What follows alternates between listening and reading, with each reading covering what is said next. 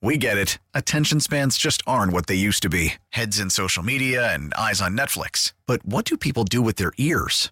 Well, for one, they're listening to audio. Americans spend 4.4 hours with audio every day. Oh, and you want the proof? Well, you just sat through this ad that's now approaching 30 seconds. What could you say to a potential customer in 30 seconds? Let Odyssey put together a media plan tailor-made for your unique marketing needs. Advertise with Odyssey. Visit ads.odyssey.com.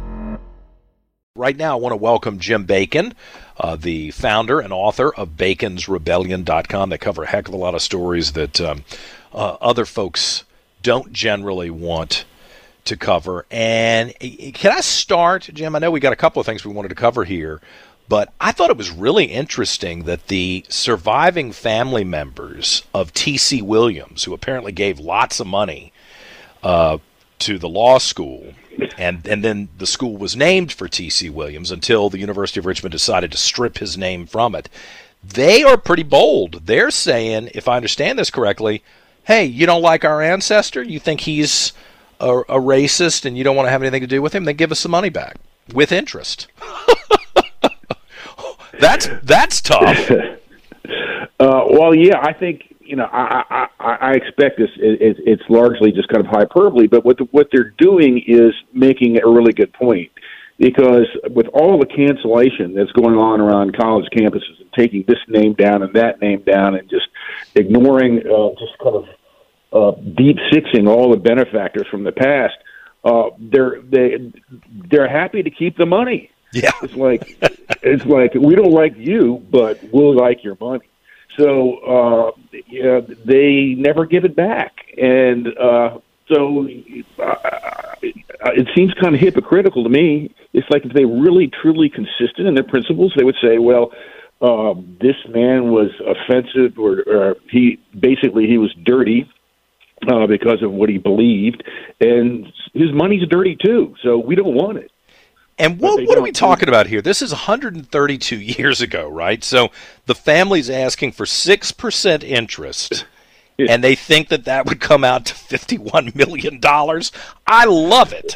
Screw these people. What is University of Richmond saying? I mean, I don't have an axe to grind necessarily with U of R, but they're the ones that decided to start dumping on their own people. Well, as far as I know, UR isn't saying anything. They just aren't responding, and they don't have to respond if the mainstream media doesn't pick up on it. But I can guarantee you, if the Times-Dispatch and Virginia Public Media and those guys started kind of picking up the cause, UR would say something. But you can pretty well count on the Richmond Times-Dispatch and Virginia Public Media not picking to cover up, for these guys. Well, yeah. I think this is the kind of aggressive stuff that's got to happen. You wanna take my ancestor's name off the building? You don't like him anymore? You think he's dirt? Well, then give us the money back too, with interest. And you know what? This is the kind of fighting back against this woke culture that I think we need. I'm thrilled to hear that, and I'm gonna call over to U of R today and ask them for a comment, and we'll talk about it some more tomorrow. So, your alma mater and where you're doing most of your work these days is the University of Virginia. Really, they're just kind of the nannyism is out of control there now. What? Yeah. Well, the word that's been given to it is safetyism, and that is kind of safety at all costs and total risk mitigation and regardless of any possible consequences. So, for example, obviously there is a real hit problem with alcohol consumption on college campuses. I mean, nobody denies that. And so there is it is proper for universities to play some sort of role in making sure that people don't get so drunk that they end up injuring themselves or others or doing things that they will regret for the rest of their lives. Right. But then you can carry that way too far. So the university recently published a investigation, a hazing misconduct report of two groups. One was the women's club gymnastics, and another one was they out of control on that campus. I can't see them being the rabble rouser wackos, but maybe I'm wrong. Well, maybe It depends what you consider being out of control, John.